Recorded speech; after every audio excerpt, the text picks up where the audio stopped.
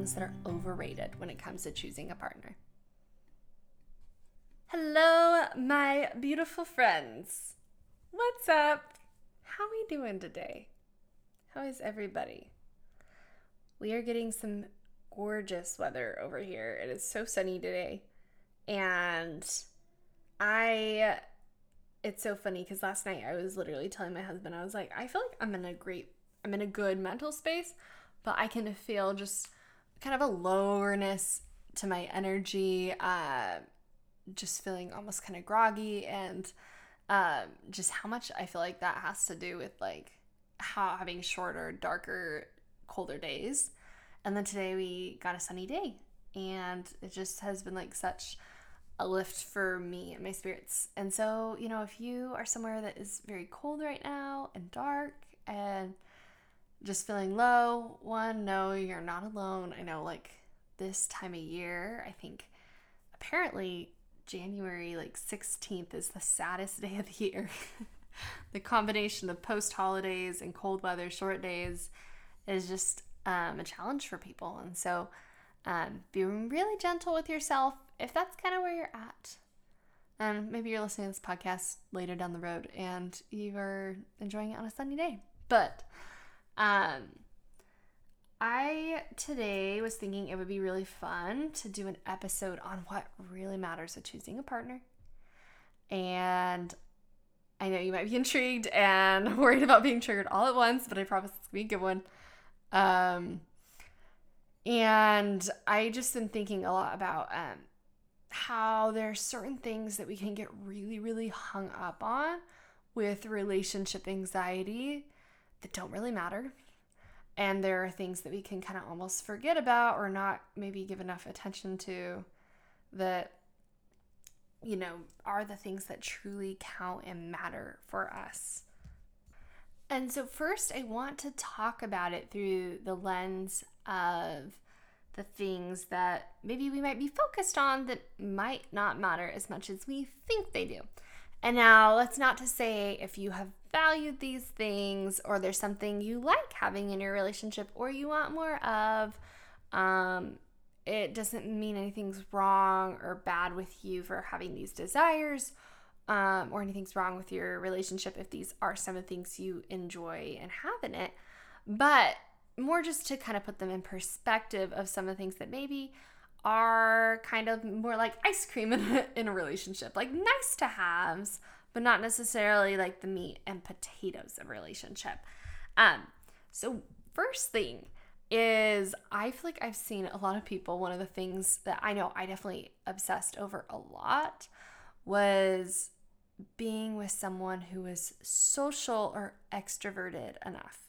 And I think this is something I've kind of touched on the podcast some, and it's something I've definitely seen with my clients. But I think especially when we can tend to have more social anxiety, or really be very aware of how we're perceived in social situations, or maybe we really identify ourselves as being an extrovert, or maybe we're introverted and we feel like we need someone who's extroverted.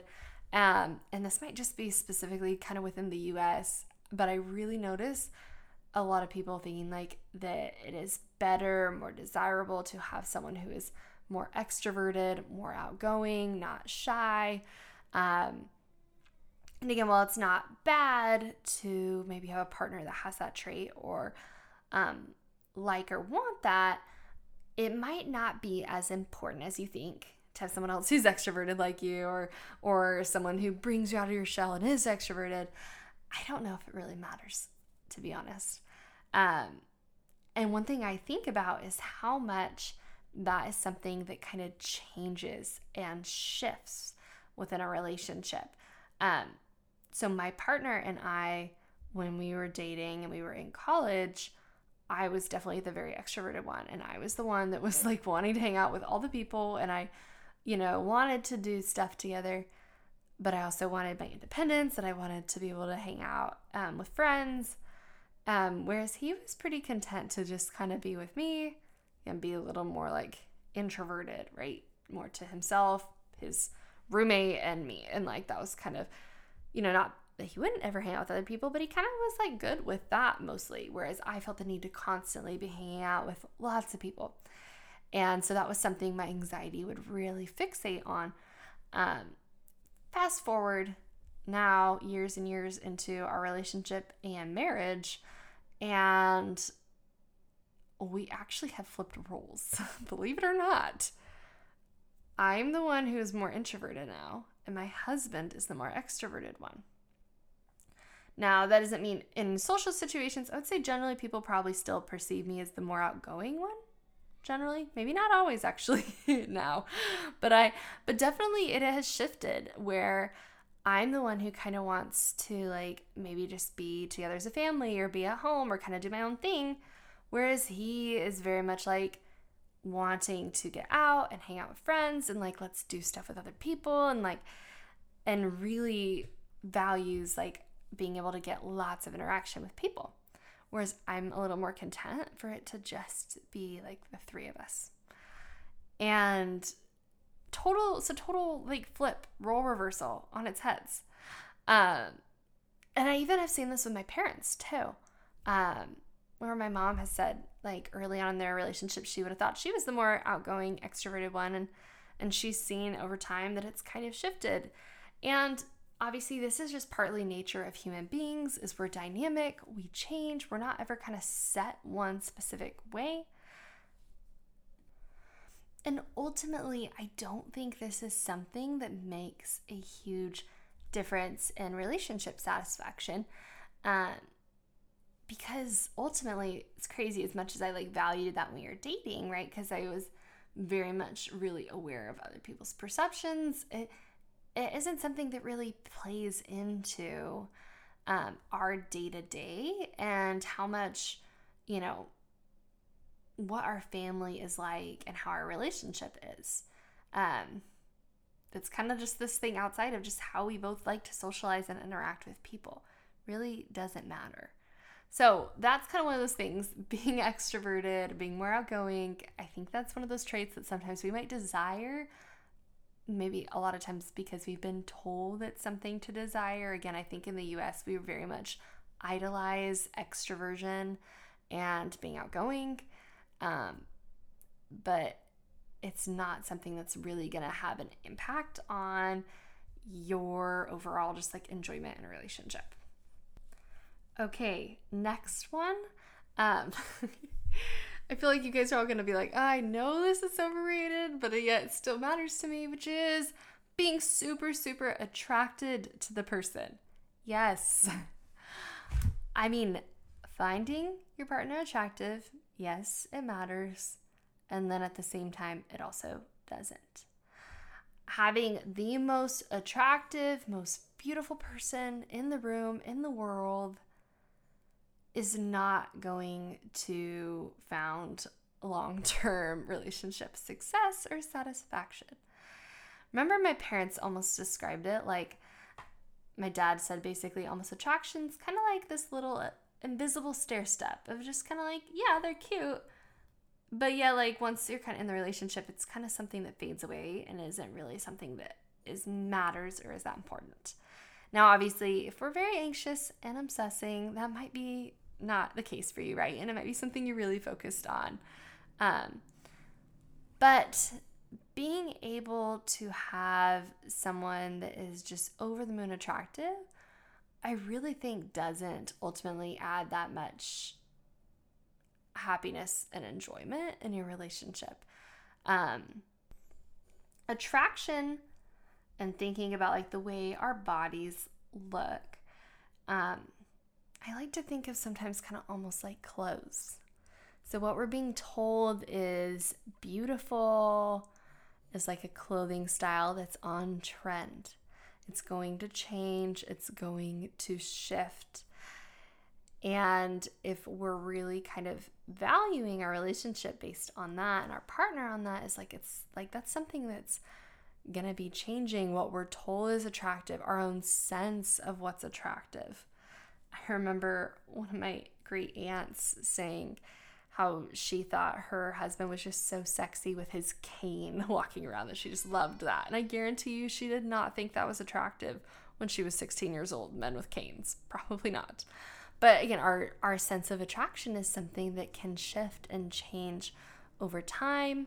One, I think as we fall in love and grow older with someone and we age ourselves, it can change. But also, it's not something that ultimately is really going to drive day-to-day satisfaction. Again, like clothes, getting a new outfit that's super cute, super fun, we might really love it, but ultimately you kind of get used to that outfit and it kind of just becomes the norm. And I think that's very much how attraction can be. Finding someone that is cute is gonna be something that we enjoy, but not something that will really be sustaining long-term joy and satisfaction. We're gonna kind of adjust and get used to that.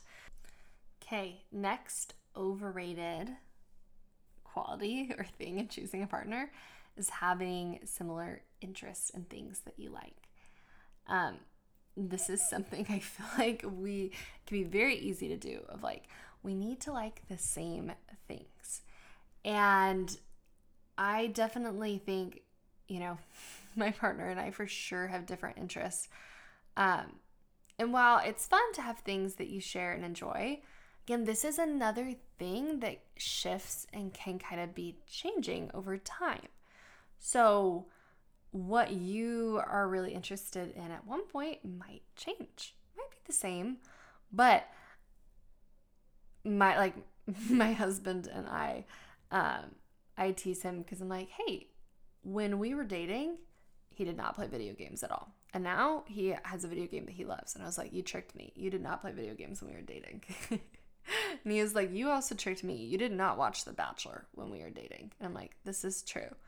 So both of our interests have changed, developed, and I think this is beautiful, healthy part of being human.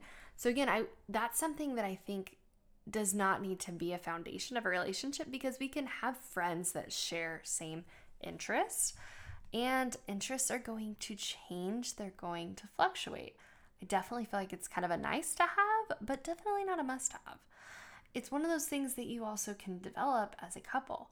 There are things that my husband and I both interests that we have both created and cultivated together, that honestly, like, I didn't really even realize were things that I liked when we were dating, or things that maybe I enjoyed when I was younger and I kind of forgot about. Like, I love interior design and I love looking at different houses, and that's something that my husband actually really enjoys as well. And so we have a lot of fun doing different home projects, driving around and seeing different neighborhoods and homes, and kind of geeking out on the architecture and design. But it's just something we really like doing. And again, kind of an interest that I didn't really realize I had when we were dating, and I didn't know he had. And so you find and develop things together that are kind of your thing and your interests, and they can change over time. So again, that's something I think you can cultivate, and I wouldn't use it as a make or break it in your relationship just because maybe your partner doesn't like running like you like running, or your partner doesn't like the same show that you like. And I think it's one of the things that we know maybe doesn't really matter, but also we can really get hung up on it, understandably, because people tell us that it's important.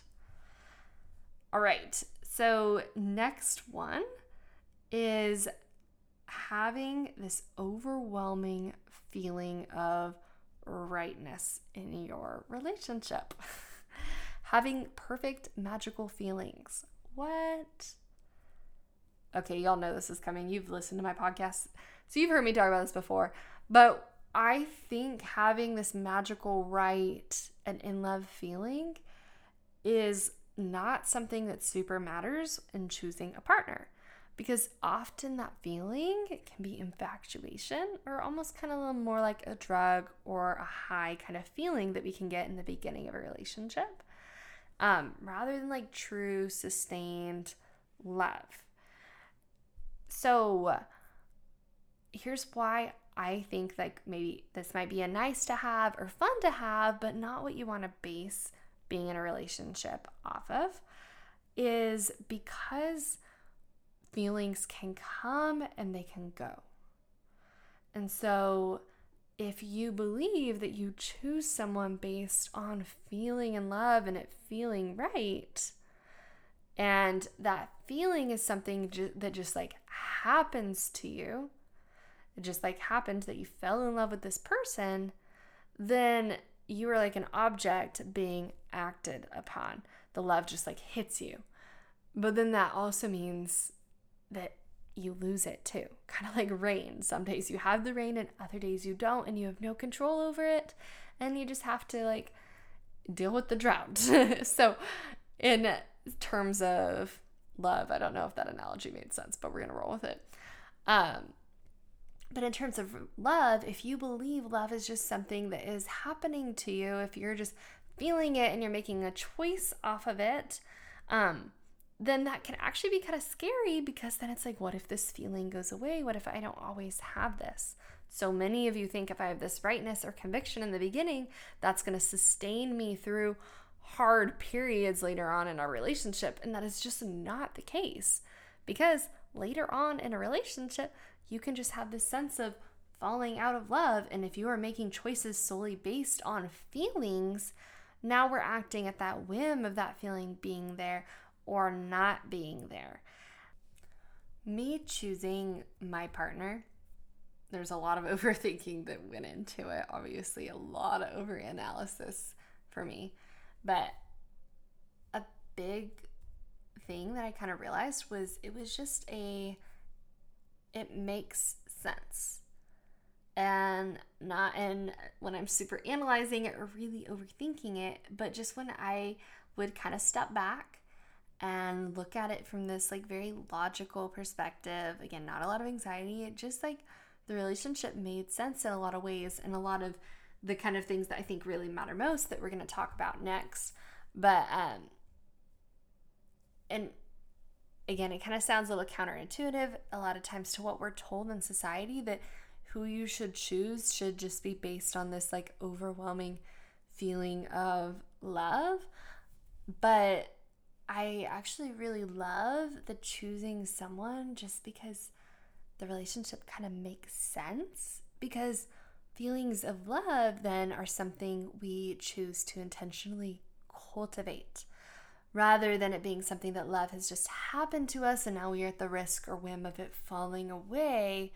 Is we have picked someone who long-term it makes sense with, and now we can make room for the feelings to cultivate and to grow and to be nourished and developed with, rather than feelings that we're afraid of losing, or having these overwhelming butterfly honeymoon infatuated feelings with someone who, maybe is not safe in a relationship, where maybe it does not make sense.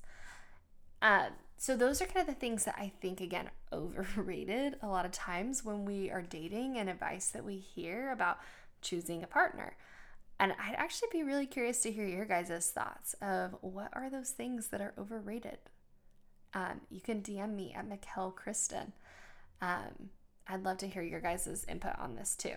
So we're going to go ahead and do a part 2 of this episode because we've gotten kind of long. I didn't realize that's so much to say. So we're going to do a part 2, and we will talk about the qualities that matter most in choosing a partner. Stay tuned.